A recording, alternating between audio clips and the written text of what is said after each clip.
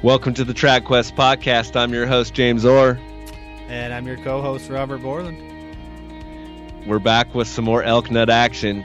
We went ahead and cut the 3-hour interview with the elk nut in half. And we are bringing you the second half of the Paul Medel elk nut interview. It should be coming into opening day for some of you folks in one weekend. Hopefully we're already into the bugling bulls by all the great stuff we just learned from Paul Medel. That's right. Good luck, guys. Enjoy the listen. You know, compound guys have that luxury of drawing when you know something's coming. You don't have that. Speaking of that, Paul, I've had a lot of issues calling in bulls and getting shots at them because you're so used to being able to draw back when they go behind a tree, or now with the let off, you know, they can be 80 yards out and you can hold it forever. Yeah, good point. Do you have any tricks? That sounds like you're hunting some thicker country, and I know we've talked to Joel Turner, and he'll draw and let them spook a little bit and then bark to stop them. Do you have any tricks of, making it happen when they get into crunch time? That's a really good question. Yeah. That's exactly why he does it, because, we've killed quite a few bulls over the years, and I call it a nervous grunt. And the reason I call it a nervous or popping grunt, it's really no difference than saying I bark or give a nervous grunt. But the reason I phrase it differently is because I try not to give people the wrong impression. A lot of times when a hunter thinks of the word or hears the word bark, it's like, oh, everything's going to run away the other direction. So I try to stay away from saying it's a nervous bark. Is it correct? Oh, yeah, it really is. But when you say a nervous grunt, that seems to soften the situation, and it still has the same result. And the reason I say a nervous grunt is because when a bull comes in, you guys have probably had elk come in. Whether it's a cow, calf, herd bull, it doesn't matter. They can all make that sound. And when they get to a certain spot and they think they should see you, or they should see the elk that they've heard that brought them to that location, or there was a movement and they can't identify it, you'll hear them kind of give the one note, and they just stand right there staring. You see, that's a nervous grunt. You see, a bark in reality is a mountainside clearing event. When it's a true bark, elk do not stand there and wait for something to happen. They are out of there, and they'll continue to bark as they run, alerting the rest of the crew or any other elk in the area that there's a possible threat or danger there. They don't stick around. They are out of there, and you can do all the calling you want. You're not stopping them. You see, a nervous grunt is inquisitive. The reason an elk gets to that station or to that point and feels he should see something, or he saw something and can't identify it, he saw movement in the brush, he's asking for an identification. He's asking for a visual, or she. That's what they're doing. So that's why I like separating the two terms. So can you give us an example, if you have your read, of a nervous grunt and then the hill clearing bark for us? Can you give us those two? Well, the bark isn't much difference. It's repetitive. Okay. You see, as they're leaving, a nervous grunt is single note. That's it. You get one note, and they'll sit there and wait. And if they don't receive another satisfying response, or a visual or something happening that's to calm them down, they'll give it again. And if they may give it in 10 seconds, they may give it in 30 seconds. I've had bulls stay there, and cows alike, that would give that thing over 20 times every few seconds and just stand there staring. Mm-hmm. But they're not running. They're not doing anything. I've used it in thick cover where I seen the bulls before they seen me, and I gave them the nervous grunt, and I've had them stop, look around, and then start seeking me, looking for me. That's exactly the same thing that we've experienced over the years. And that one sound, if I was to use my mouth read, Robert, it would be like this. That's the sound right there. So I use my mouth read through the bugle, and I do the same thing, and I'm doing it with my voice. When I did it the first time, I kind of went, is anything like that. That's all it requires. You see, because elk come in different ages, and, they don't all sound the same. And so it's just sound. It's the tone you're looking for that's the correct response, whether the elk is in a year and a half or 8 years old. And correct me if I'm wrong, that sound alone has been one of the deadliest sounds that the elk nut crews use. Is that? I bet you over 40 bulls have died by that one sound, and probably a lot more than that. I can't even imagine how many I've stopped. And like yourself, I've actually jumped bulls out of their bed that I had no idea they were there. I didn't even know it. As I'm moving through and I'm following some fresh tracks, thinking I'm going to get to an area where I can start calling because I'm not there yet. Well, I'm there and I didn't realize it. You know, it's just hunting. There's no guarantees in this thick stuff sometimes. And I've had bulls jump up and see the flash of their horns not even 20 yards in front of me and dash around. And because I walk with a reed in my mouth in most cases when I'm in hunting situations like that, I mean, immediately that's how I try to stop them, because most of the time they run. They don't know what they even saw or heard. They have no idea. It's just they spooked. There was something there that should have been there. It wasn't there a minute ago, and they take off. They just have that survival part of them that they must flight, you know, when they're in doubt. And boy, you just hit them with that, and immediately it's like, wait, it's another elk right there. It's so almost calming to them, right? Yes, they second guess themselves because you're asking them now for a visual or for a satisfying response. And I've had bulls turn around where I could see very little of them, if anything, and walk right back out and look over like, where is this elk? It's right there, and arrow's already on its way. Because it's usually a very close encounter. We're not doing this 100 yards away. I mean, these are, you know, right on top of you. And so it's things like that when you start understanding the elk language and knowing what to use. I'm not saying a cow call wouldn't stop them, but I doubt seriously it would bring them right back. I really do. But you got to use it fast, right? It's a timing. Oh, yeah. You don't wait for them to run away. No, they're right there, and it just freezes them. You know, it reminds me when we took a really nice bull.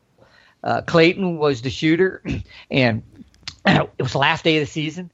Paul and I had already killed the bull, and so Clayton hadn't taken one yet. And don't think so. The elk nut guys, we just run out there and we kill elk every time we go out there. This was the last day, and Clayton hadn't gotten, so we told him, we're going to go with you. And so he goes, okay, I have the spot. He's shooting. I'm trying to think what that recurve was he was shooting. I can't even remember. But anyway, I know he was shooting the head on it. He shoots cedar arrows too, and he was shooting the Magnus Stinger. Actually, it was the buzz cut.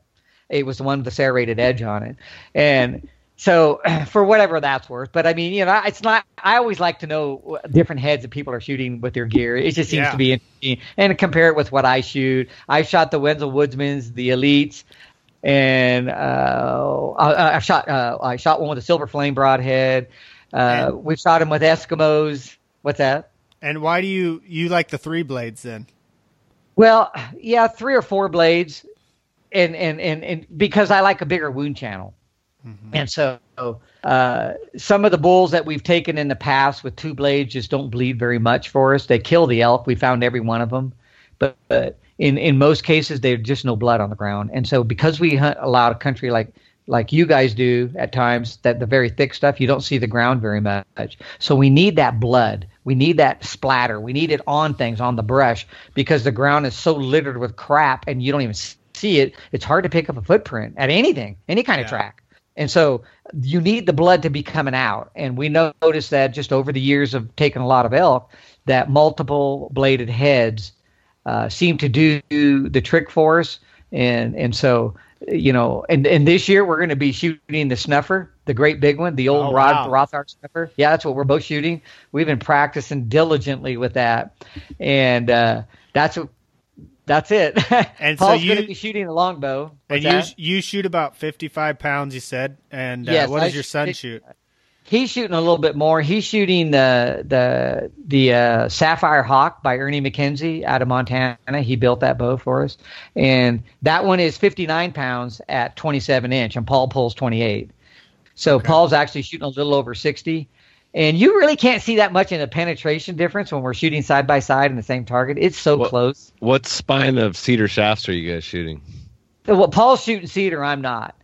Paul's shooting the 65 pound shafts, and I'm shooting the Beeman Classics with a 75 grain brass insert and 150 grain head. So I have 225 grains up front. Mm-hmm. My total arrow weight is 525. and so is Paul's, but they're both right at 525 grains, and we've blown right through elk with the same weighted arrow with a little bit of weight up front. Now his doesn't have the weight up front, and so he's shooting the 150 grain glue on his. And it'll do fine. I mean, we've taken elk with less weight than that out of that similar setup. So, but not with that bow. Paul's killed all his elk with traditional gear with the recurve, and so I had 2 longbows. So we decided we're both going to hunt with the longbows this year, and that's that's just kind of. And he's really into it. He's and I know what's going to happen. I can see us. And I mean this, I'm serious as a heart attack. We will probably end up shooting these longbows for years to come.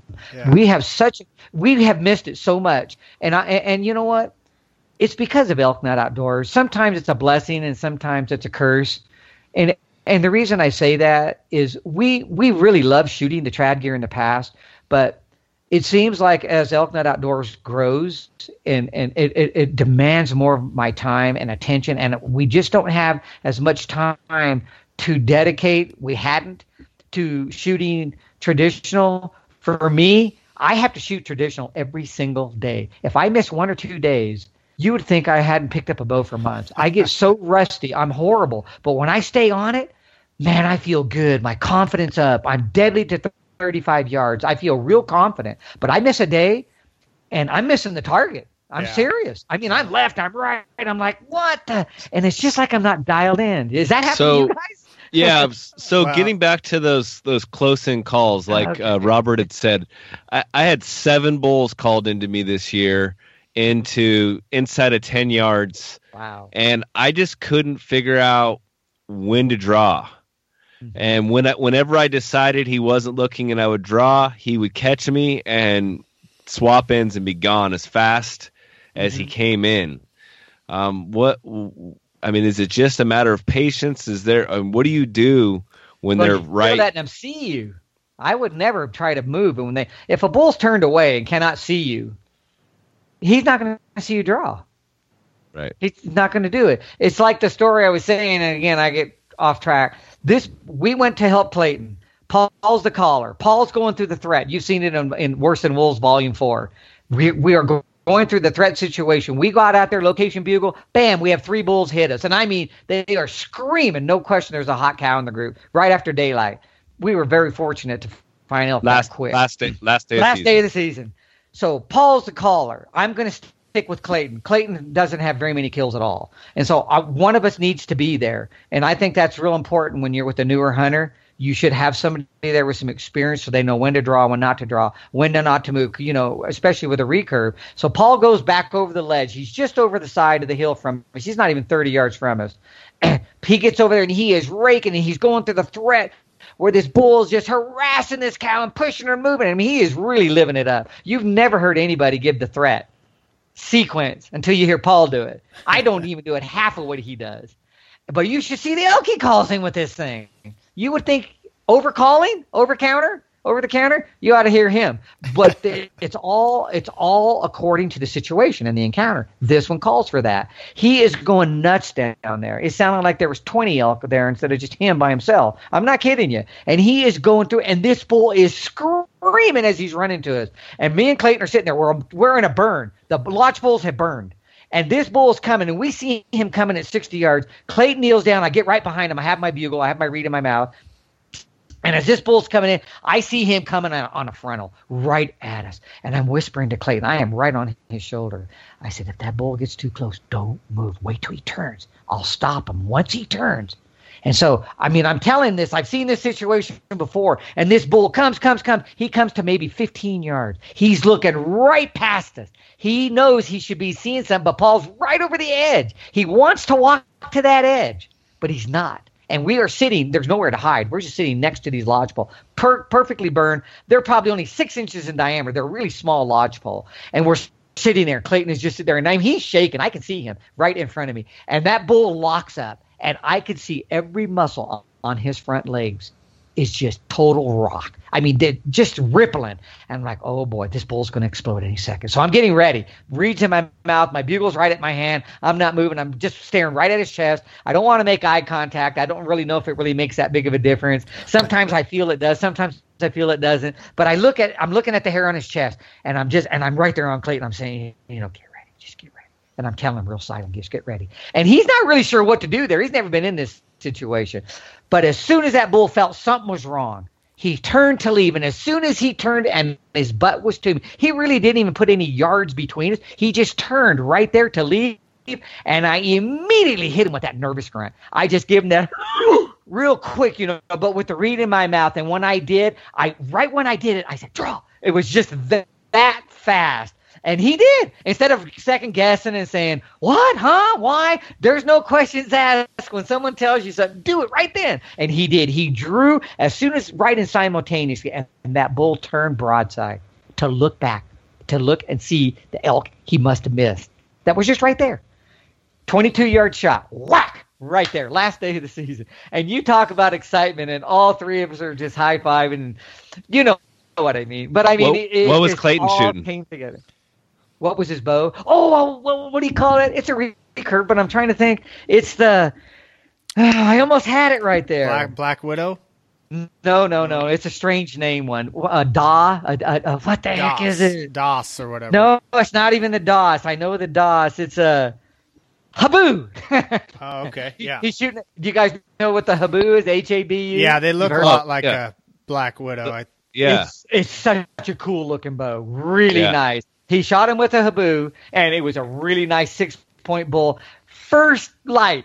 It was just like, wow. The things just don't happen like that every year, But he was shooting the Habu recurve, but he was shooting a lot heavier arrow. He was actually shooting over a 600 grain arrow, and I know he's shooting less than 60 pounds on it. But it literally buried that thing to the knock. So, I don't think a lot of people out there realize the power of traditional equipment. I think a lot of them think that we're just getting the broadhead in, because I have people tell me this. If they act like half this stuff bounces off of them, but they don't realize the power and the penetration that you get. And a lot of times, a lot of bulls that we've killed with them, a lot of them don't even know they're hit.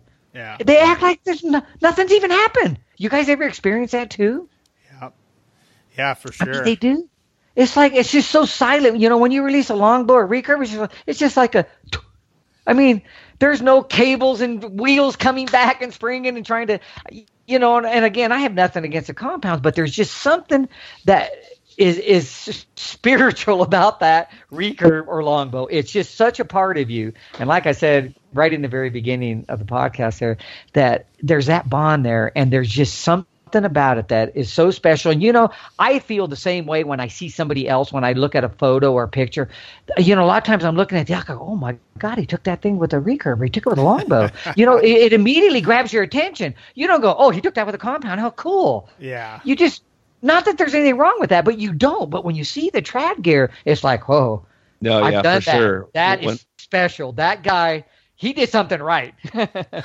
I agree 100%. When I was hunting with the compound, and whenever I would see a photo of a guy with a kill with a longbow or recurve next to it, I was always like, wow, he got it with the man bow. I can't believe that. That is so awesome. Tough. It really, really, especially when, if you're a new hunter, and Clayton would have never even dreamed of trying to do a nervous grunt on his own. He just wouldn't have thought of it that early on, because this was years ago, it wasn't that long ago. But it's just, it takes a development, and it takes a research and knowing, it's just that process of understanding the sounds and then being able to initiate it under crunch time when your mind is going a million times a minute. It's like a golfer. So it seems like the nervous grunt is an important one to have in your bag of tricks.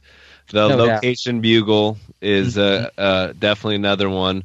What about the bull calling cows bugle or the lip ball bugle?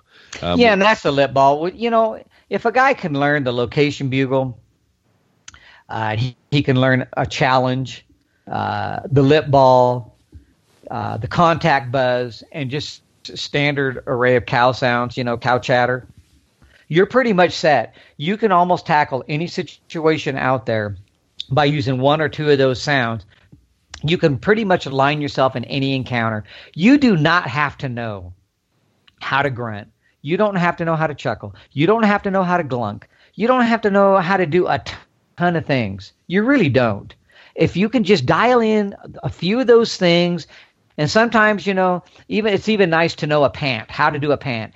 And the reason for it is once you understand what a pant means to elk, it's a real simple one to do, with your voice and your bugle. But yeah, if you understand those types of sounds right there and when to use them and when the elk use them, man, it's really going to up your game. It really is, because you're simplifying things, saying the elk use it at this time or this time or this time. You're not trying to overwhelm your brain, like picking a golf club up for the first time or whatnot, and you're going to hit a ball and there's water, and you go, okay, don't hit the water. Whatever you do, don't look at the water. Make sure your hand's over here. The grip is this way. I got to make sure I bring the shaft back. You think of so many things, and you confuse yourself. And so in elk hunting, we can do the same things if we allow our mind to do that. But once you start getting dialed in and you realize there's some real basic sounds that elk use the most during these rutting times or rutting phases, then just get dialed in, because it's more important to understand the other sounds you don't need to make as opposed to making them. Realize that a chuckle is a bull talking to other elk. Communication. He's telling them. He's asking them something. He's saying, come over. He's not saying, run away, get the heck out of here. A grunt is more for intimidation or warning to stay away. Will a bull ever use a grunt toward a cow? Yes. Why would he use a grunt toward a cow? He will use a grunt toward a cow out of frustration, or she's not doing what he's asking, and he can actually grunt her because he's ticked off. So a grunt isn't only for intimidation or warning, it's also for frustration if something's not taking place according to what his will is or what he wants. So can you show us the difference between grunts and chuckles? Yeah, so first of all, you want to know that grunts usually come in 2 or 3s, and you'll hear a bull sucking in air when he's giving a grunt, kind of you'll hear him sucking in. There's a hesitation between each one, and they're loud. Chuckling, it's very common to see chuckles be in a series of 4 to 8 and half the volume. So if you're ever unsure of what you're hearing, listen for the next sound or additional sounds a bull may use. If he's given a short, high-pitched scream and you're unsure what he's saying, it's 9 times out of 10 it's chuckles. If he's given a very throaty, coarse bugle and you're only hearing 1, 2, or 3, it's 9 times out of 10 you're hearing grunts with it. And the chuckles are going to be a lot more ape-like. Exactly. And again, given a chuckle or a grunt is age dependent. A 3-year-old bull, 3.5-year-old bull does not sound anything like a 7.5-year-old bull or a spike giving them. So you really can't go wrong if you're giving the right sound, as long as you're really not, unless you're just terrible at it and you need to practice it. But so don't let that ruin you if you decide I want to use them at a specific time. But to be honest with you, I don't use them that often myself, and I call a lot of elk in. But I don't use a lot of chuckling. I'm listening to them. Do I use them? Yes. But I would rather use other sounds that can say the same thing with the more demanding tone. And a lip ball or a short scream, like a bull is calling cows to him. Say he's rounding his cows up and he doesn't use a lip ball. Why would he use a short scream instead of a lip ball when he's saying the same thing? Why would he do that? Because one is urgent, one is not. You see, that's the difference. It's like telling your kid, don't go play in the street, or watch out when you cross the street because something might be coming. But what if a car was coming? Watch out! Watch out! Get out of the street! Car's coming! You see, you're saying really the same thing. Watch out going in the street. But now a car is coming. Now it's urgent. You got to pay attention now. Well, that's what a bull will do. That's the difference between a bull using a short scream and maybe some short chuckling, trying to coerce. You're cow calling. A bull's trying to call you to him or give you direction. Okay. Now you're a herd bull and you got cows and a bull bugle's nearby. You're lip balling to grab your cows together really quick. This is urgent. I want you to gather. We might get the crap out of here. I don't want a confrontation. You see, or a satellite comes in and he's trying to call the cows away. He's doing it urgently. I want this cow to come over now, not lollygag around and give a short little scream. You see, so again, it depends on the situation. What are you experiencing there? That's the type of sound you're reading, so you know how to handle it. If I'm just trying to call, if I'm trying to call cows in an area, and I'm not getting urgent, I'm just giving them this right here.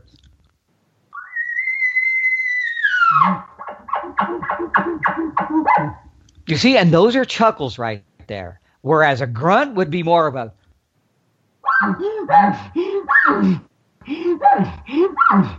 you see, and you can speed it up a little bit, but I wanted to slow it just a hair so you could see the difference. You see, as I'm sucking the air in, and like James said, you see, with the chuckling, it's more ape-like, more like that.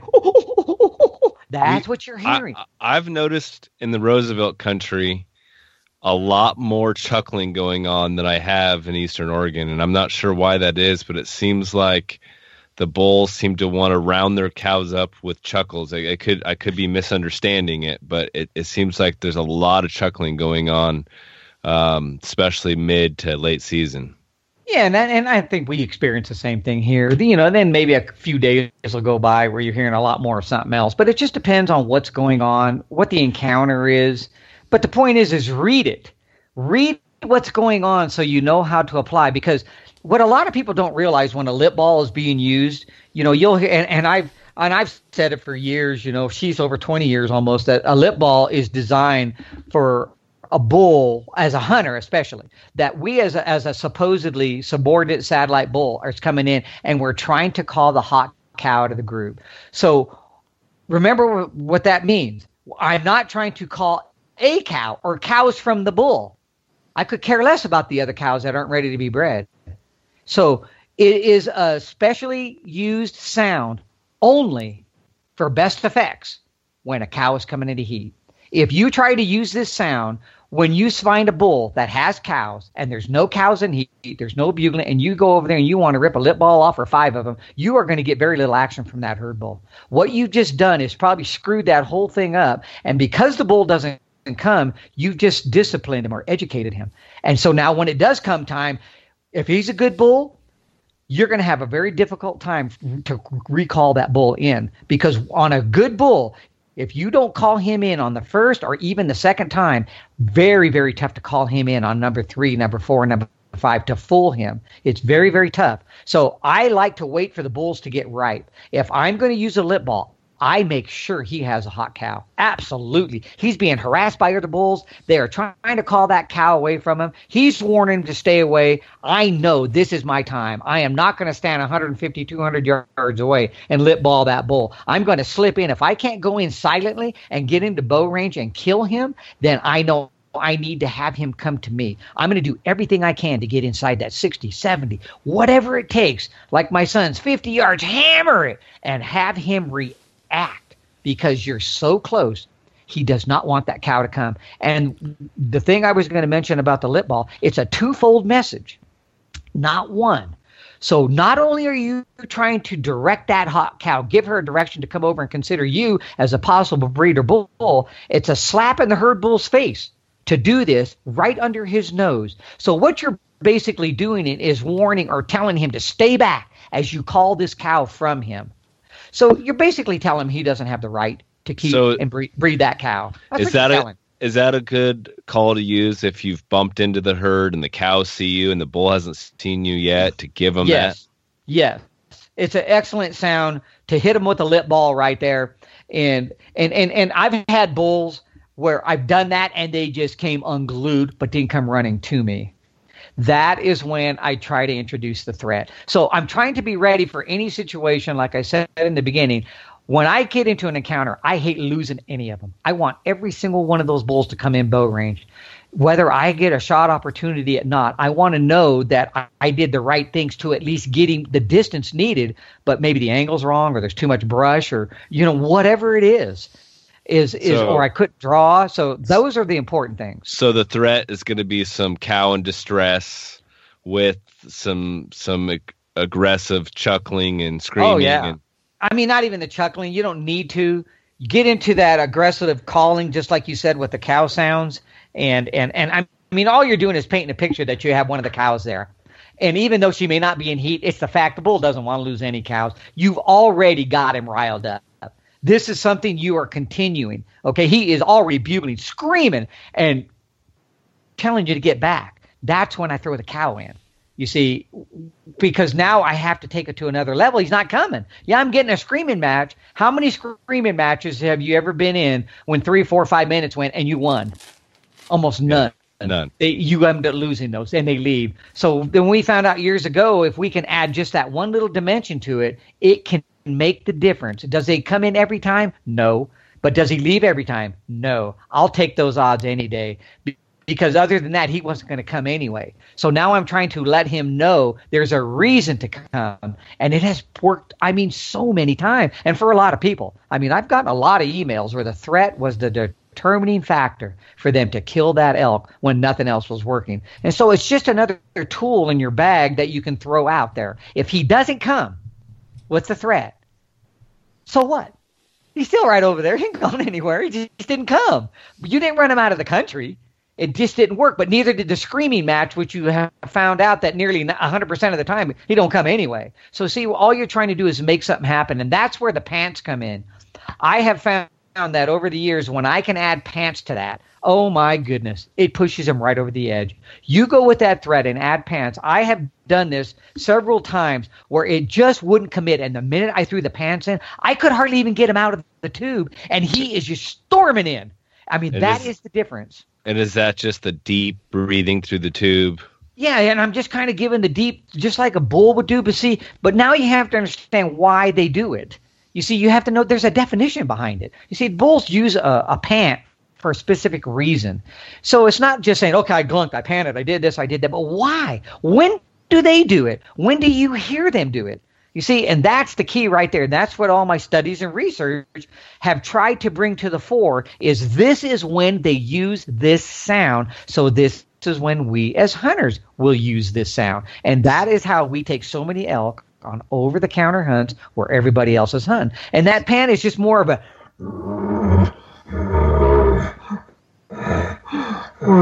You see something like that along with my lip ball. Yeah, will you give us like a level 3? You mean if I'm using cow sounds and the whole thing right there? Yeah, like the level 3 threat, like the full meal deal. Like I'm maybe McDonald's. Well, first of all, I have it's a lot different when you have the bull doing his part. Right. I mean, it really fires you up, man, because you're playing off of his sound. So, going into the threat, I'm usually doing the threat. I'm turning to the threat when I've already heard the bull. I bugled him. I might have given the bull a sound like this right here. Just something short and powerful. And trying to give it to him right there so that, he understands that I'm not going to back off. I mean business right there. And so listening to the bull come back at me, and if we exchange like that a couple of times, I may give him more of a little bit of a growl at the end, like, and hit him with something like that right there, letting him know that I'm holding my ground. And so once we trade a couple of times, then I go into the cow calling. See, I've already got his attention. I'm not going to all of a sudden go from cow calls to the bugle. I'm sticking with the bugle and then going to the cow calls under that situation. So just so that you know, there's a difference. There are times when I'm working a bull, I go with the cow sounds first.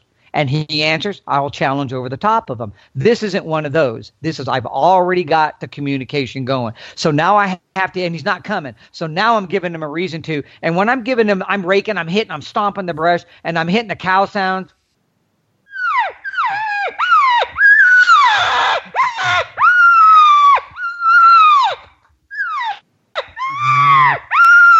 I mean, I pour it on like that, and I may give him 15, 20 of them like that. I'm not kidding you. I mean, I'm just hammering it and just thrashing everywhere. And then and the bull's bugling this whole time. He is just screaming. At the same time, I've already got the cow, so I don't really need to go to the lip ball. Okay, I'm not trying to call a cow from him, so I'm sticking with the challenges. I'm sticking more with the growl, more of that. Or more, and the sharp blast at him. That's more of what I'm trying to hit him with. And so I'm going through that same scenario of just hitting those cow sounds and going more of a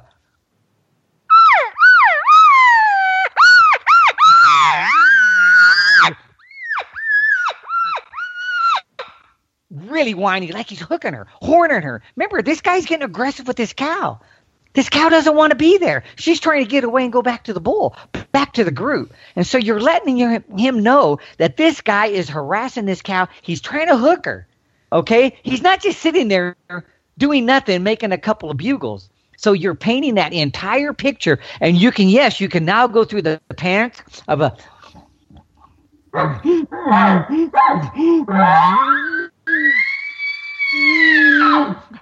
and just hit him with the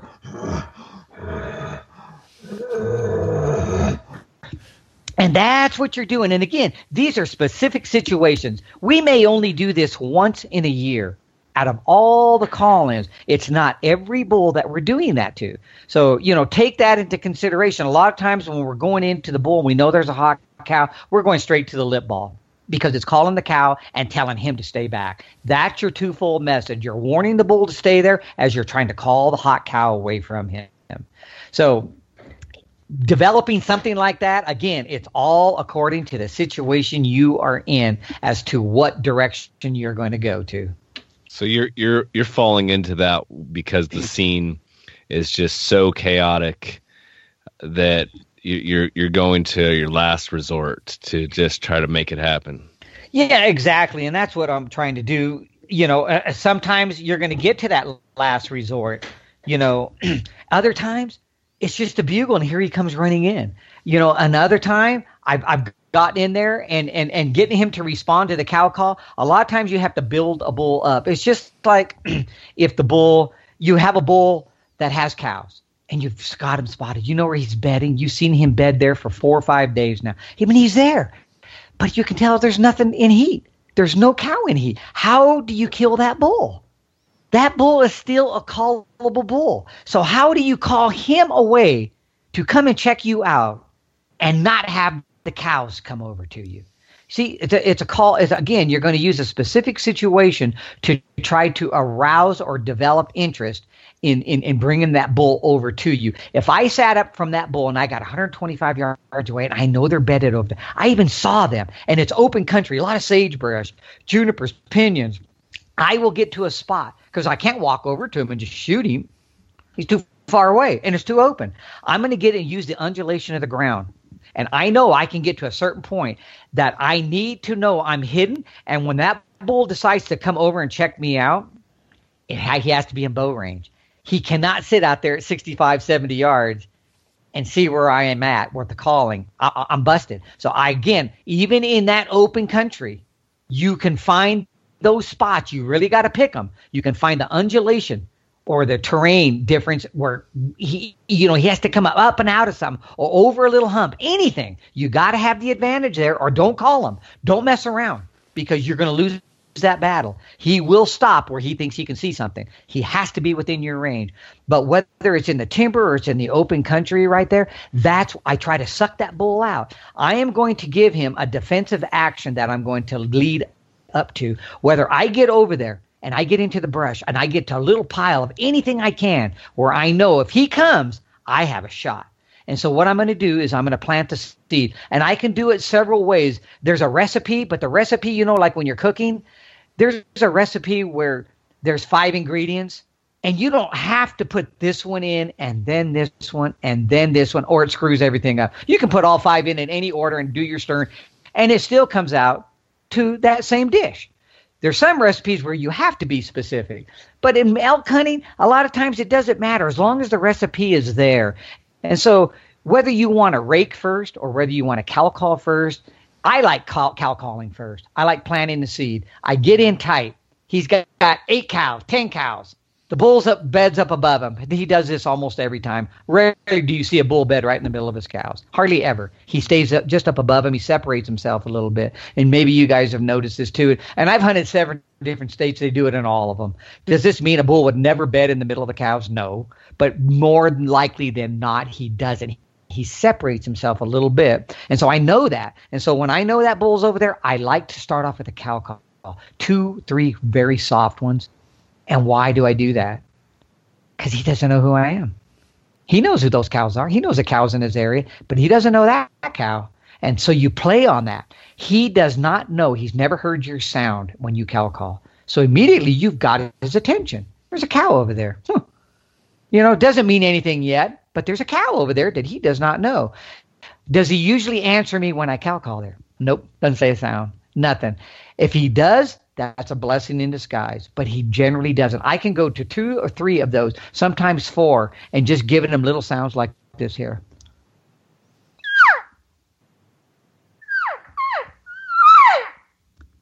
And just stop. Wait a minute. Don't do anything. You've planted the seed. You don't have to go crazy. He knows you're there. If he wants to come over, that's wonderful. Most of the time, he doesn't even move. He's just still staying right where he is. So I'll do it again. Wait a minute or so.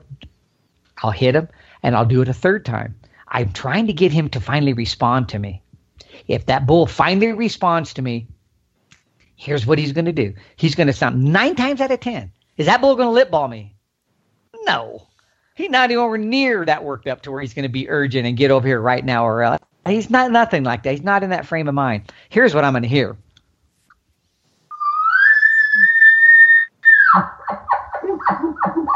That's about what I'm going to hear from him. Nothing, just low-keyed, nothing major. If he's a big old bull, which most of the time they're not, they're just standard 6 points, 250, 280s. You're going to hear something like that from that bull. What is he doing? He's calling the cow to him. That's what he's trying to do. If that bull, once he does that, I'm going to come right over the top of him. I'm ready for this bull because I want him to answer. If he doesn't, I know what to do next still. But if he answers me, I immediately give him. I challenge him right there to stay back. What does that tell that bull? Tells that bull I got a cow coming into heat. That's because I'm defensive. The same as him. When he has a cow coming into heat, he is defensive to anything that responds in his area that talks to him from another bull. I just showed him that I have a cow coming into heat. That's the only reason I'm being protective or defensive to that cow that he heard right there. And he knows it. That's the elk world. So anytime you hear a bull being defensive, he's got a cow or he knows of a cow very nearby that's coming into heat and they do not want to share. They want everything else out of there. They don't want the other elk coming in, these other bulls. And so they get defensive to him. Can a satellite be defensive to another satellite? Absolutely. They don't always do it, but they can. So when I showed him a challenge to stay back, that showed him this is something worth considering. What does that bull want to do? I can tell you right now, he wants to scent check that cow. He wants to smell that cow more than anything because this is what he's waiting for. He's waiting for that 8 or 9 cows that he has to start coming into heat. That's what he wants. That's why he's collecting them. That's what he's waiting for him to do. Well, here's one right here coming in. This bull just told him she's coming in because he got defensive with him. So the minute I challenge him, I'm starting to rake and thrash. I may give a little bit of a mew, but the point is I'm letting him know I'm getting worked up and he better stay back. Well, he's not going to stay back. Once you start getting him riled up and you bugle back, 9 times out of 10, it fires him up and he bugles right back at you. And so once you carry that through with the raking, sometimes I'll have to incorporate the panning, because panning denotes excitement. It can denote excitement and it can denote frustration when something's not doing what it's doing, or when he's coming across a new cow or a bull's coming into his space, he shows that frustration or excitement and he'll give him that.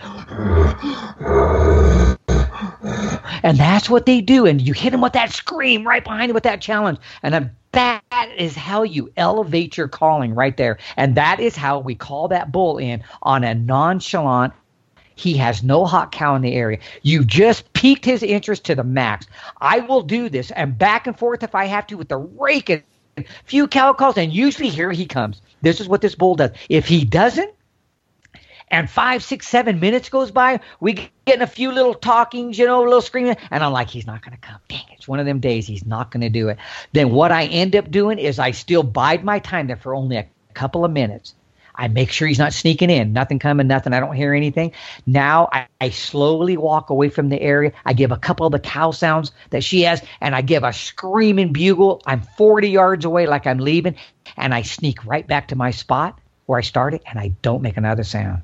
Because when that bull gets up, where do you think he's going? He wants to smell where that cow was. I promise you. He wants to check that area.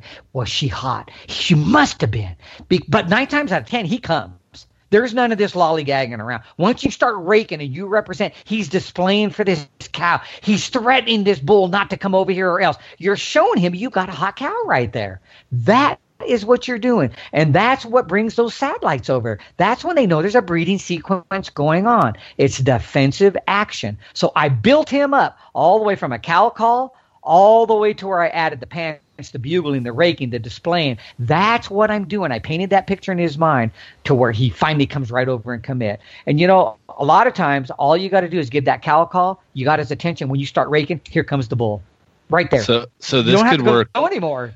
This could work opening weekend. Oh, absolutely. 100%. 100%. That's why they're already gathering cows then. And you can also pique the interest of lone bulls. Because when a bull starts rubbing his antlers to get the velvet off, their testosterone levels are already rising. That is what loosens it all. As the testosterone level rises, the blood leaves the antlers. It starts drying, decaying. Right now, they're to the point where they're tender and soft. And they don't want to get in a battle or fool around with trees when they have feeling in that bone. So they wait for it to dissipate and draw. And that's and according to studies, it's the testosterone level rising and the blood decreasing out of the antlers.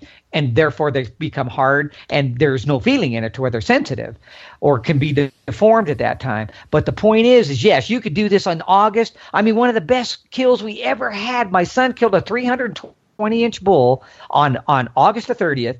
And I even wrote about it. You might have seen it in one of the DVDs where we were going up the mountainside and hit the cows accidentally. We didn't know they were there. We hadn't heard a thing. We'd already gone 1.5 miles, and it was just after daylight. We come a crest up over a hill onto a little bench, and there's the cow standing there. Didn't see a bull, but there was at least a half a dozen cows. Well, what did I do?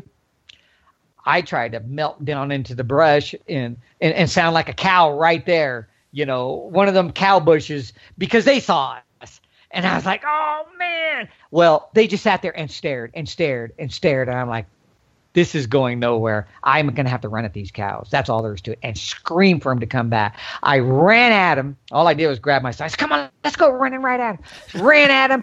And the cows didn't bark. They didn't do anything. We just ran at them and they started scattering it. And unbeknownst to us, you should have heard how many more elk were in the trees that we didn't see. They were scattering everywhere. I have no idea how many. I would say there's at least 15 cows in this bunch. And I screamed a bugle, that high-pitched scream, trying to get him to come back. Not really, but hoping there was a bull there. Nothing. I screamed a second one, then just seconds.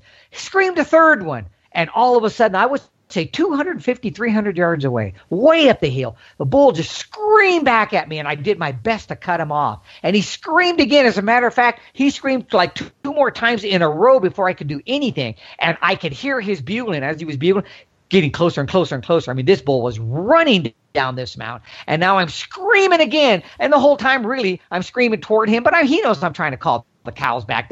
And he could hear them running. Who couldn't? They were sounding like a herd of elephants running out there. And we were right on a little bit of a bench. We had a lot of steep country, which means it benches all the time. It's not just you go from 6,000 feet to 8,000 without it benching. They just doesn't do it. It benches. But I mean, sometimes you're going to go a few hundred yards between benches, sometimes 50, 60 yards. Well, this particular one was probably more 100 yards apart. I got to one of the benches. We closed the distance as quick as we could. This bull's coming. I set my son up right on top of the bench. I got back down. I backed myself down just below it. So I couldn't really see him good. I could see just like the top of my son's head. And I'm in a tree, and I am screaming that bugle, and I'm just raking and raking and raking. No cow calls, just screaming. And this bull is running in. So why would I cow call? He wasn't hanging up. He is just coming. And so I just kept doing it. And I look up, and I mean, I'm only maybe 30, 35 yards, and I see the bull's rack. It's just standing there. staring right down at me. And I'm behind the tree. And I see my son. I'm looking right over to the left. I could just see the top of him. And I see his entire bow. He's just sitting there. And he's already drawn back. And I'm waiting for him to shoot this bull. And I am thinking, oh, he's got something in the way and he can't get the shot. So I turn to my right and I scream and rake trying to get this bull to turn. About then, that's when he releases the arrow and whistles right through the bull. The bull only goes, I would say, maybe 15 feet nowhere. And topples over dead. And before he did that, that bull screamed a bugle right there. He just screamed a bugle at me, and that's when he shot. And he said he wanted to give him one last bugle. And that's what he told me. When I went up there, I said, why did you shoot the bull? What happened? He goes, I wanted to give him one last bugle before I shot him. And I was like, are you kidding me? And that's what he did. But, it was just things like that. That was August the 30th that we provoked that bull to come, even though, and I doubt there was even a hot cow in that group, but it was just the fact that it was just one of those times that we tripped his trigger. So you never know what can happen. I like it. My odds grow tremendously when I know a bull has a hot cow because he's ready to die. He's extremely defensive at that time. And that's when he doesn't want to run. And that's one of the biggest reasons why we try to catch those bulls with hot cows in their bedding area. Because if you can catch them at their destination, it takes an act of God to run them out of there. They don't want to leave unless they see you or smell you. I mean, that's a different story. But from that standpoint, they will stay right there and they will defend. And that's where most of them die right there. Because like I say, if you catch them in transition, they're on the move. And a lot of people take that wrong. They'll say you can't bugle bulls or you can't call bulls because they just keep running from the calls. Well, what they don't realize is a lot of these bulls, they're catching an hour after daylight, so they're in transition. They're on their way to somewhere. They just think the bulls are running from them. They're not. They're going somewhere. They don't want to come back. Bedding. Sure, so they keep calling, they move, call and move, and the hunter's going, he's still going the other way. See, you can't bugle these things. They just run. Well, see, they don't understand what makes elk tick, what they're doing, what's the situation right there. So they're catching them on the move is what they're doing. So you got to dog the herd, and you got to get them to where they want to be. Then you hunt and kill that bull right there. And so that's, once people start understanding and realizing that, it's like, oh, that makes total sense, and they start getting a feel for it. It's just like when guys come to me and they say, how do you find feeding areas? How do you know where they bed? I mean, how do you find these areas? And so I tell them the fastest way to find them. If you really want to know where elk are feeding, all you got to do is go call before daylight. Call an hour and a half before daylight. I don't care if you walk the trails or if you want to walk gated roads or if you want to drive and stop and bugle every mile. Anytime you hear an elk, they're in their feeding area. That's where they're at then. They're in their nighttime feeding, watering, bedding area. That's their nighttime area. And mark them on your map. Drive around until you find 5, 6, 7, 8, 10 over the next couple years. Mark them all on your map because they use those same feeding areas every single year. And if you can get them to sound off, sooner or later you will during that month, early on, middle, doesn't make any. I get them sounding off any day of September because elk are extremely brave at night. Sometimes early on I have to cover more distance. I'll go 1 mile or 40 miles. I don't care. I just keep going and I don't call near people's camps. But until I locate the elk. And the nice thing about it is when you hear them at night, it's an elk. You're not hearing a human. You're not going, man, I wonder if that was a guy out there. Like in the daytime, Do you wait till like 1 a.m. before you start night bugling, or is there a time frame that?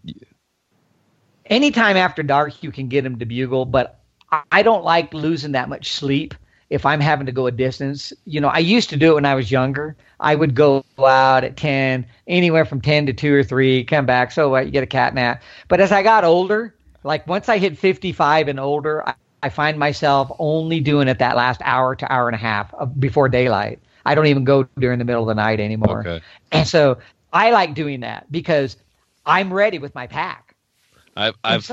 There's some guys out here that have had a lot of success, and they're going out all night bugling, and then they're sleeping in the morning, and then they're only wanting to hunt them once they've made it to the bedding area. So they're waiting till 10 o'clock and getting them in their bedding areas. They have to know where the bedding area is, though. So They already know where their bedding area is.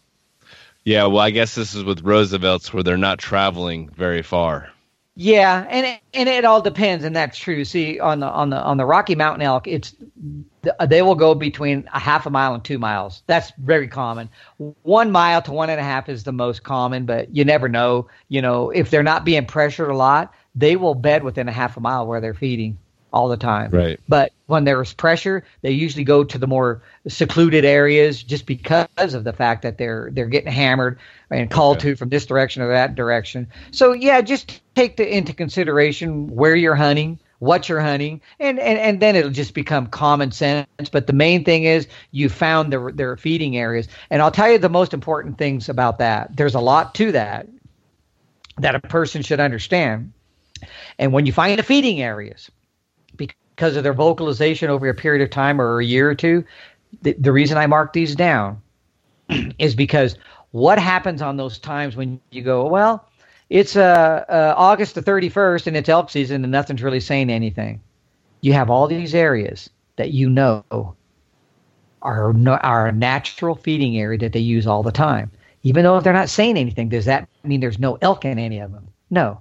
So what I do is I go into those areas when I know the elk are gone, and I look for fresh sign. Oh, nothing in that one. Nothing in that one. I got them on my map. Oh, look at the tracks all over this trail where they're going in and feeding and they're scatting and everything. You're going, man, they're here. So now what do? They're not saying anything.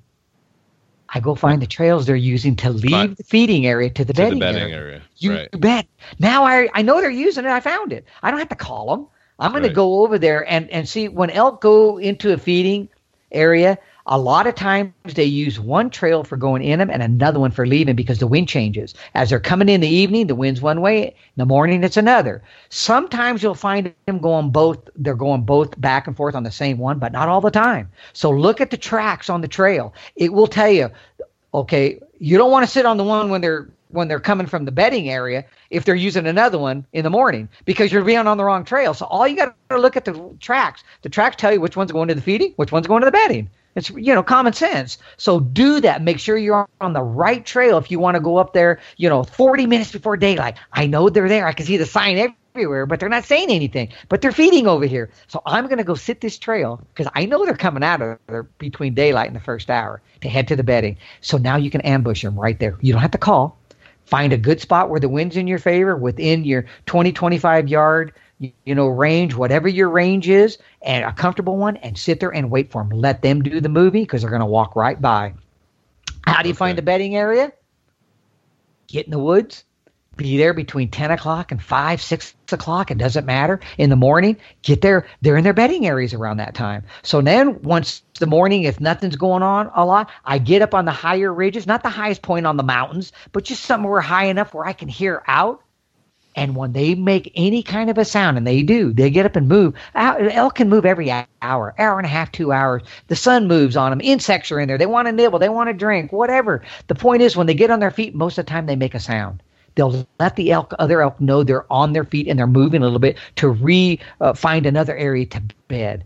And so this is what they'll do. They'll just make sounds. They're not just bugling like it's rutting season, but they're not. But they're very low. But a lot of times, boom, and that, boom, got another one. Mark that one on my map. Over a period of time, you start getting all these bedding areas on your map. They use the same ones every single year. And in time, I study these at this time of year and even earlier to refresh myself going, oh my God, I forgot all about this area and this one and this one. So on those quiet days when there's nothing happening, you don't sit in camp and you're not out bugling everywhere because they're really not saying anything.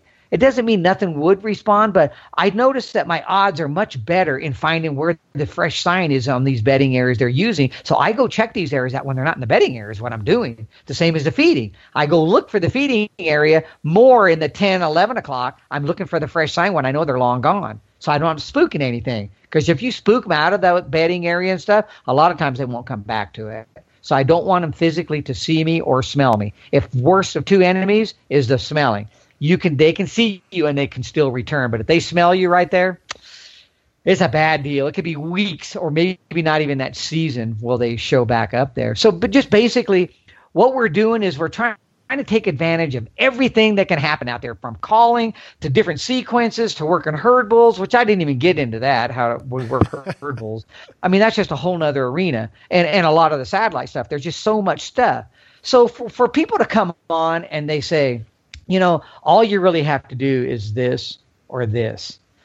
How many elk are they really letting go by that they don't do anything about? If you hunted and you were out there and you're trying to hunt elk and you hear a bull bugle one time and you can't get him to sit anything, you sat there for 30 minutes, nothing's going on. You see, to me, that's where I'm going straight to the advertising sequence. I'm going to get closer. I'm going to try to call that bull in. Yeah. Because if I'm just going to sit there and do nothing or go to a new area and relocate, I'm going to find another bull that gives one bugle up. Nothing there. He won't answer back. Off you go again.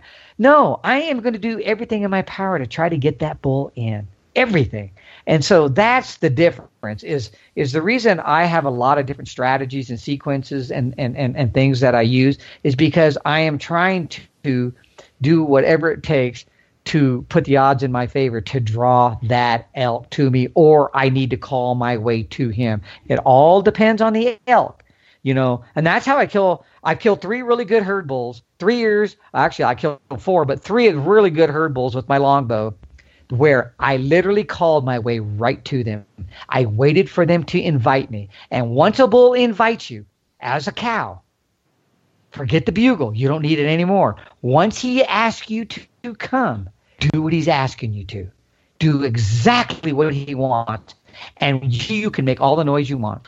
Crawl, crunch, bang, bang. Call and give him the sound that a cow will use when she accepts the invite. She has a special tone that she uses. And how do I know this?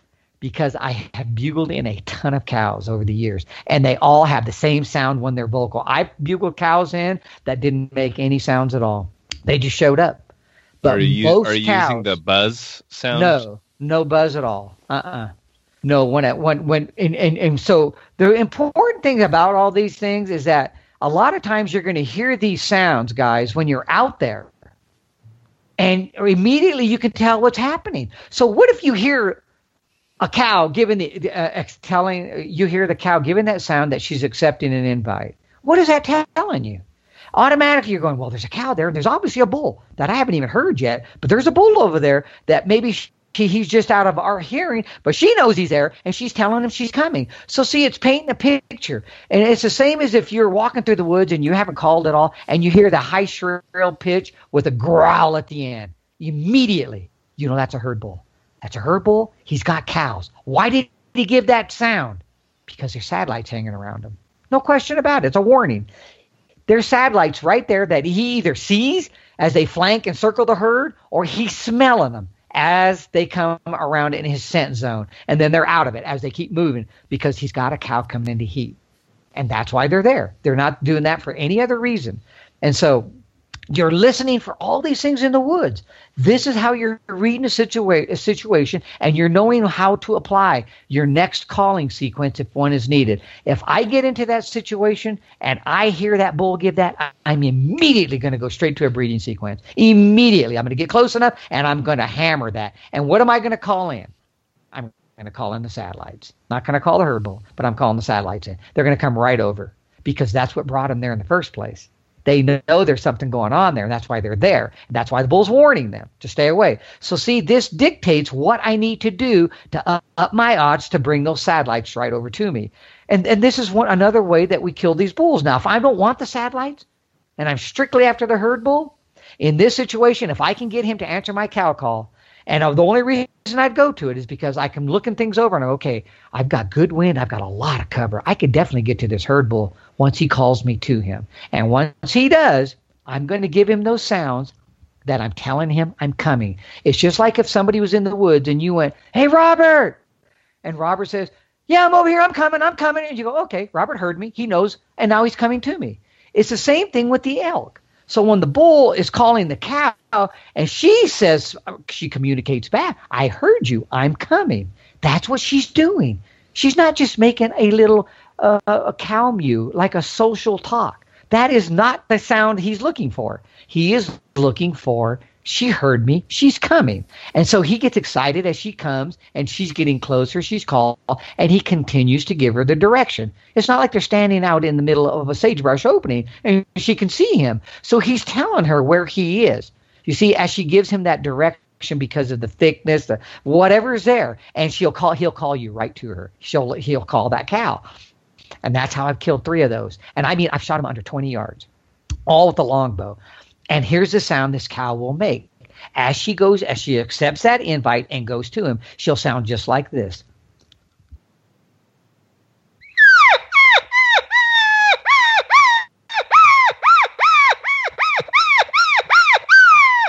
Almost like a dog whimpering, isn't it? It has that. Yeah. It has those notes to it, and she gives that very rapid sound, and she's going right at him. I remember years ago, I mean a long time ago, when I first heard that. I was bugling, and I had cows coming to me, and I didn't know it was cow. I thought it was a guy. I honestly did. I'd never heard anything like that. I mean, this was a long time ago, and I was like, "What the heck?"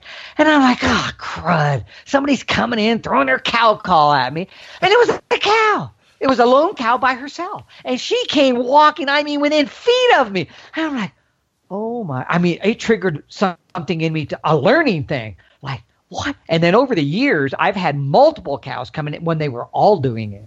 And I mean, talk about a chaotic sound of 4, 5, 6, 7 cows doing this all at one time, coming straight at me. And so years ago, I learned this, no matter the weapon I was using, is when I got a bull and asking me to come, go with that sound right there. I use it all the way to him. And I mean, I'll change the volume as I'm coming and start to soften it as I close the distance from 150, 100, 75, 50. And the minute I get right around 40 or so, is because this bull's calling me to him. He's not silent anymore. He's calling me. Is I know right where he is now. Is I stop. I don't call anymore after 40. And that is when I pull my arrow out of my quiver, knock it, and that's when I'm ready. I do not run with the arrow in my quiver thinking something great might happen in between because it's just dangerous for, you never know. Those broadheads are sharp. And so I wait until I get to that 40, and then I shut my calling down, and now I just start slipping in silently. And I can crack, pop things. I can do anything I want. Because he's expecting, there's the cow right there. You've got him sold that Lucy's coming in. That's all there is to it. And I've never even had a bull run from that. They stay right there. And you know what the bull normally does? Once I hit that 40-yard mark, he could be doing it before, but I start hearing him there. He's raking. He starts to display for this cow. And so as I get in there, I actually listen for that. I'm listening for him to start showing off for her, and you'll hear him raking and thrashing and raking. And so in the beginning, when I told you that bulls will rake for different reasons, do you think he's trying to warn or fight or intimidate this cow to stay away? No, not even the least. He's trying to attract her. So now he is raking. I mean, I've watched them urinate all over themselves. To them, they're doing what a guy would do when he walks into a bar and he's trying to be cleaned up and pick up a girl or something. You're all cleaned up and you're shaved. You got cologne all over you, and that's our style. You're trying to, present yourself in a good way. Well, this is how bulls do it for the cows. They're raking and urinating and whining. They're making all these little guttural sounds. I mean, they make a lot of little tones. I mean, this guy, you hear him make all these little things as you get in close, and he's getting excited. A lot of times you'll hear him panting as he's doing this. He's getting excited as she's coming. And the last thing he's thinking of is, running. Nothing like that. Not even tense. He thinks it's a cow walking right in there. And so right when I get in and I see, okay, he's right there. There's his legs. He's right there. I'm just trying to find an opening now. And most of the time I don't have to call. I don't have to do anything. I actually hadn't even nervous grunted them. I mean, they allow you just to move right on around. And I mean, once the opening is right there, it's just, you know how quick a longbow is. It's just whack, whack. I mean, it's done. And that arrow's gone before he even knows what happens. But he'll call you to him. And so that's one of the best ways to try to call a herd bull. So when you're calling, a lot of times you may hear another bull or two because those satellites are around them, and they may answer. So when you're making your cow sounds and you're trying to only let that herd bull know you're coming to him, do not answer those other two bulls. Make sure your response is only to his calling. That's it. Don't go, oh, there's bulls over there. I'll call them too. No, don't do that. You will notice when cows are directed and going after that bull that she's chosen, so to speak, she is not calling to every elk she hears bugling out there. She calls to this guy right here. So remember that. Direct your calling only to him and respond to him when he calls, not to the other ones. This is the one she chose. In other words, you're selling yourself as one of the elk at that time. I mean, we're talking over the counter. You have to really have your P's and Q's in order here. When you start throwing in imposter stuff, you raise suspicion. A red flag's raised in their eyes. And that's when all of a sudden they stiffen up. Something's not right. So don't throw a wrench into things if you don't have to, because you get excited and you think you should answer every bugle out there. Because we've done that in the past, haven't we? We've all done it. Oh, yeah. Oh, yeah. So avoid that. And this is how you up your odds in these tiny little areas. You know, it's like when I've called bulls, I bugle bulls, and they've heard me, and then all of a sudden they'll be bugling on their own and bugle, bugle, bugle. And I mean, I'm still 250, 300 yards over there. And I'm thinking, wow, I'm not going to call this bull again. This guy is bugling so much on his own. I'm going to slip in. The terrain looks pretty good. I think I can slip in and try to kill this bull. And so I'm slipping in, and now I'm getting 60, 70, or 70, 80 yards. You know, I'm trying to get to 60. And all of a sudden, I hear a bull make this sound right here. This is what he makes. That's it. And he's bugling. He's been bugling. I'm going, okay, 60, 70 yards. I hear him make it. He's right there. Okay, I know right where he is. You know, no problem. I'm going to continue to sneak. Now, when you get that last 60, 70, it seems like it takes a minute to go 5 yards, 6 yards. You are being so careful because to you, he doesn't know you're there. So you're trying to slip so careful. You're trying to let yourself know, be patient, be patient, be patient. You don't have to push this. He doesn't know anything's wrong. Then all of a sudden, that bull's 150 yards away and he bugles. 175 he bugles again. You're like, what the? He was just right there. And I know darn well the wind is good. There was no way he smelled me. Well, you know what? He heard you. That's why he gave you that growl. So anytime you're in the woods and you're slipping down a bull and he's bugling, he's making all these sounds, and all of a sudden you hear that low sound, you've been heard. Oh man, I've been there so many times. So you have to know what to do next to kill that bull. He's still killable. You haven't lost him yet. He did not give you a nervous grunt because it was not a nervous reaction where you surprised him. Or, I know that cow or something right there I heard. You know, it's not a nervous thing there. It's not a barking situation. Nothing like that. He saw a movement. Something crack popped. And he knows there was no elk down there. So what would understand what he said? A wolf? A bear? A mountain lion? Nope. Only another elk. And he knows that. He's not stupid. So they give that growl. That means you've been heard. You better satisfy them real quick. Let them know. Calm them down what you are. And I don't bugle at that time. That's when I give them the cow call. A very soft, meow, meow, letting him know. Because I'm an elk. I heard he's asking what's down here. So I let him know. And that usually calms him down. Now I can make noise. Now I can rustle the brush. Maybe give him a couple little excited cow calls. That's it. Then I'm going to come up there. I'm coming up. And we've killed bulls. As a matter of fact, Clayton was with us on one of those trips when we were heading straight up the mountain. Again, he's carrying his Haboo, you know. That is his go-to recurve. He loves that thing. He's hunted with that thing for probably 15 years. So he's actually hunted with it for longer than we have. And he's really a good kid. He's Paul's age. But we were going up the hill, and we had this bull bugling another bull, two bulls bugling. We were in a huge draw. One's on one side, one's in the other. And we had about 700-800 feet to get up to this bull. And so I'm trying to explain to Clayton a little bit what's going on. I said, you see what's going on? We got two bulls bugling. He goes, oh, yeah. I said, both those bulls have cows. They're herd bulls. How do you know that? I said, because if one wasn't a herd bull, he'd be right over here with this other one.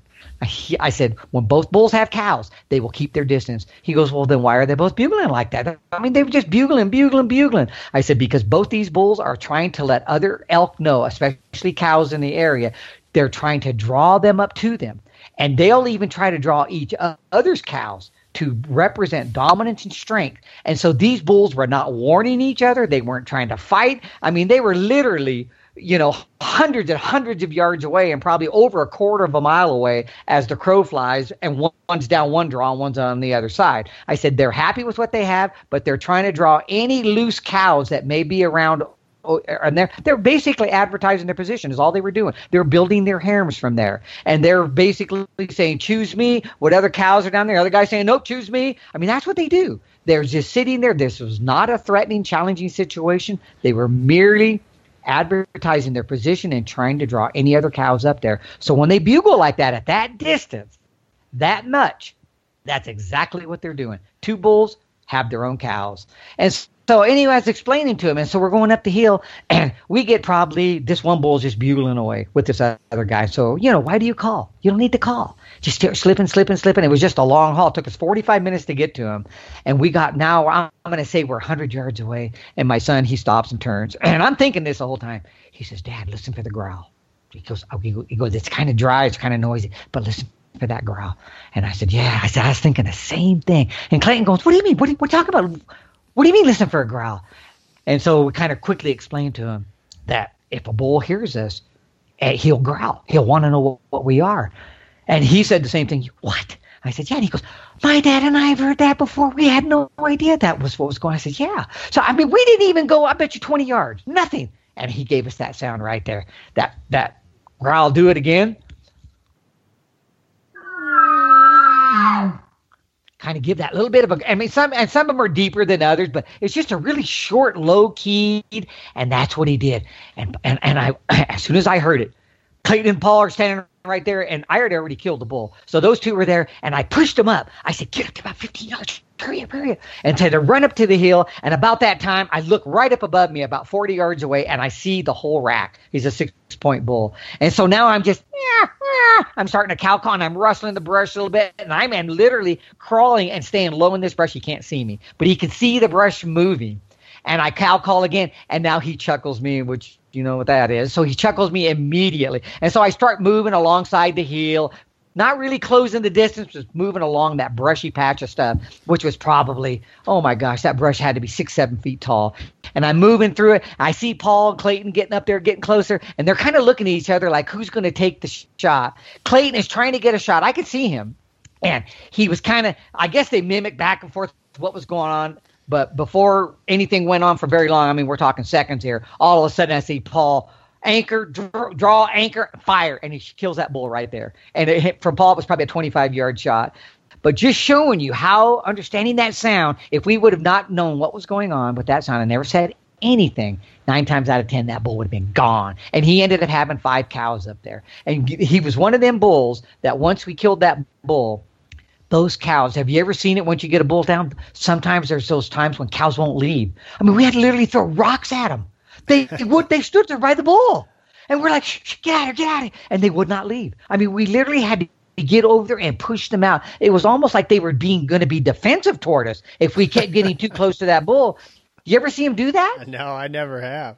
Oh, yeah, there's times, as a matter of fact, that one bull I killed where I cow called and ran up there, 3 of the cows were standing next to that bull. They would not leave that bull. I literally was throwing sticks at him to get him away from the bull. I had to get him to run off.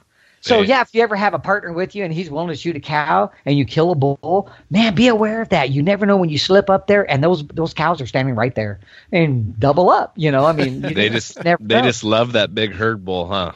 They don't want to leave him. I mean, they don't know why he's laying down on the ground. I mean, you know, there's people here. Come on, get out of here. You know, I mean, that's the way we're thinking it, but not the elk. But man, anyway, Paul, I mean, I'm not gonna be able to sleep tonight. That is no kidding. It's like we have to wait another 14 days for this to begin. My testosterone's going through the roof right now. Yeah, no, I'm just like, you understand what I mean? How important it is to understand elk sounds. Yeah. You know, when you start saying, okay, there's this and this and this, and then you start thinking back of all the situations you might have been in over the years of like, God, I think I could have had a lot more chances, I think, on these elk if I'd have just known this and this and this. And that's why we have, you know, the DVDs and the CDs out, and we try to explain all this stuff in it of how we're taking these elk. And then we came out with a new app, you know, which has been about a month ago, maybe 5 weeks. And this app has a ton of this in it.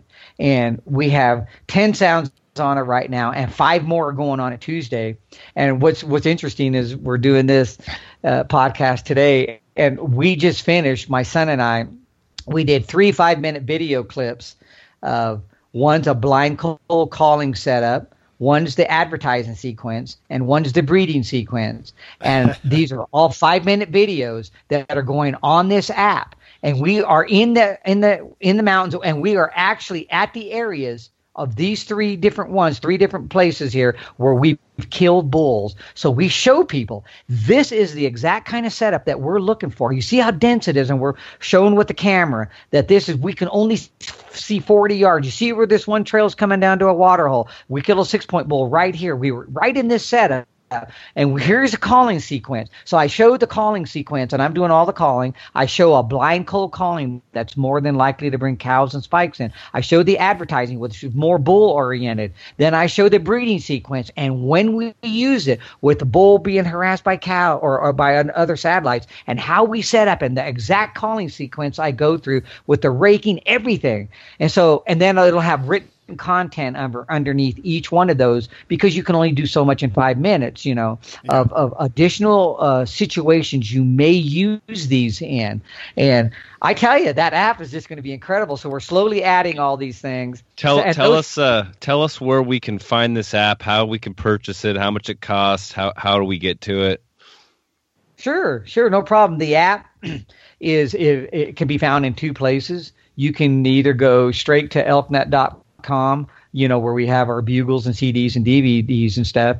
And right there, you'll see one part of the headings. It'll say bugles, CDs, DVDs, packages. Well, one of those headings will say Elknut app. If you click on that, it takes you straight to whether you have an Android or whether you have an Apple phone. You can click on it. So you pick the right one, and it has a written commentary of what it's about and who we are and what our experience has been with elk hunting and things of that nature. There's a write-up there. But when you click on which phone you have, that takes you straight to the App Store to pick it up. So you can now go straight to the App Store from that link, and the app is $4.99. It'll be the best $4.99 anybody's ever spent in their life. I'm not kidding you, because there are so many years of experience, and everything we've talked about is on that app. Yeah, and more. And I've got the playbook that you put out, maybe 7 years ago.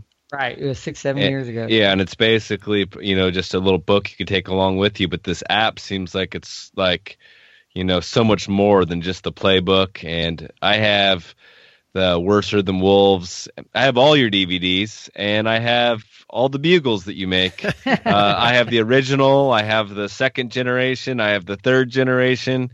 You guys, you're definitely going to get your hands on this stuff. Paul makes an amazing bugle tube to run with your reed calls, and then you make an external reed bugle tube also, don't you, Paul? Yeah, and that one's called the Chuckler XTR. And the nice thing about that one is if a person doesn't know how to bugle with mouth reeds or can use them at this point in time, this bugle you can learn within 1 or 2 minutes of how to do some bugles and some challenges with it, some chuckling with it if you so desire, and the mouthpiece will come out. If in the future you want to learn mouth reeds, it'll have the combination where you can use either or with it. And if you're struggling to use a mouth reed, Paul's got a DVD that teaches you how to use mouth reeds. Yes, Mastering Elk Calls. And right. It's very, very detailed. And even the app, I have a 5-minute part on the app of a video, and that video shows you how to choose the right mouth reed for yourself, because mouth reeds come in different sizes, different latex thicknesses, and so I show you how to choose one for your experience level and for the size of your palate. Then there's a second DVD under it, another 5 or 6 minute DVD that I go kind of briefly through it, and I show you how to make every single sound that an elk will make with that one real briefly, and the tongue placement, the reed placement, exactly where you place it to make a lip ball, a challenge, all the cow sounds, contact buzz. So all that's on the front of that app in a visual aid on a video, and all the sounds that you're going to see under it, cows and bulls. I show you in a 1.5 minute clip, roughly every single sound. If you push location bugle, if you push lip ball, contact buzz, creative cow calling, whatever it is, nervous grunt. I show you how to make that sound. I don't explain what it means. I just show you how, exactly, once again, in case you just go to that sound and don't watch the other clips, and you just want to know how to do the nervous grunt, exactly how am I doing it with my tongue, snapping off and on in the placement, lip ball, everything. I show you how I'm doing it through the bugle, how you purse your lips to get that. That's how you start a lip ball. And I show you exactly how to do it, then use it through the reed and rattle it with your tongue. So every single sound, I show you on a clip how to make it. And then I make the sound on another link. You click elk nut making the contact buzz, or the location bugle, or a challenge bugle, or grunts, or chuckles, whatever. And then the real elk making the sound, or elk nut making the sound. And so you can hear them, both features. All this is on the app, and then all the written content under it. What a bull is saying when he's making a chuckle, using a chuckle, a grunt, a lip ball, a challenge, a nervous grunt. I give you all the content of what the definition and the message being sent, and what to do next as a hunter when these things are taking place, how to use them against the elk. And so, I mean, there's so much content on this app, and it's going to be growing. So the sounds by the elk is similar to like the CD I have from you that's got the real sounds from the elk, and you're breaking it down, and that's on the app? Yes, but the difference between that is, the app is awesome. Don't get me wrong. It has so much stuff. And once you download it, it's on your phone. You do not need phone service to use it in the woods. So, I mean, if you're in a situation there and you're hearing a bugle and you're not sure what it is, you could actually open that app up and listen to the bull sound. Is it this one? Nope. Push the stop button. It stops it instantly. This one? Nope. Push the stop button. This one? Nope.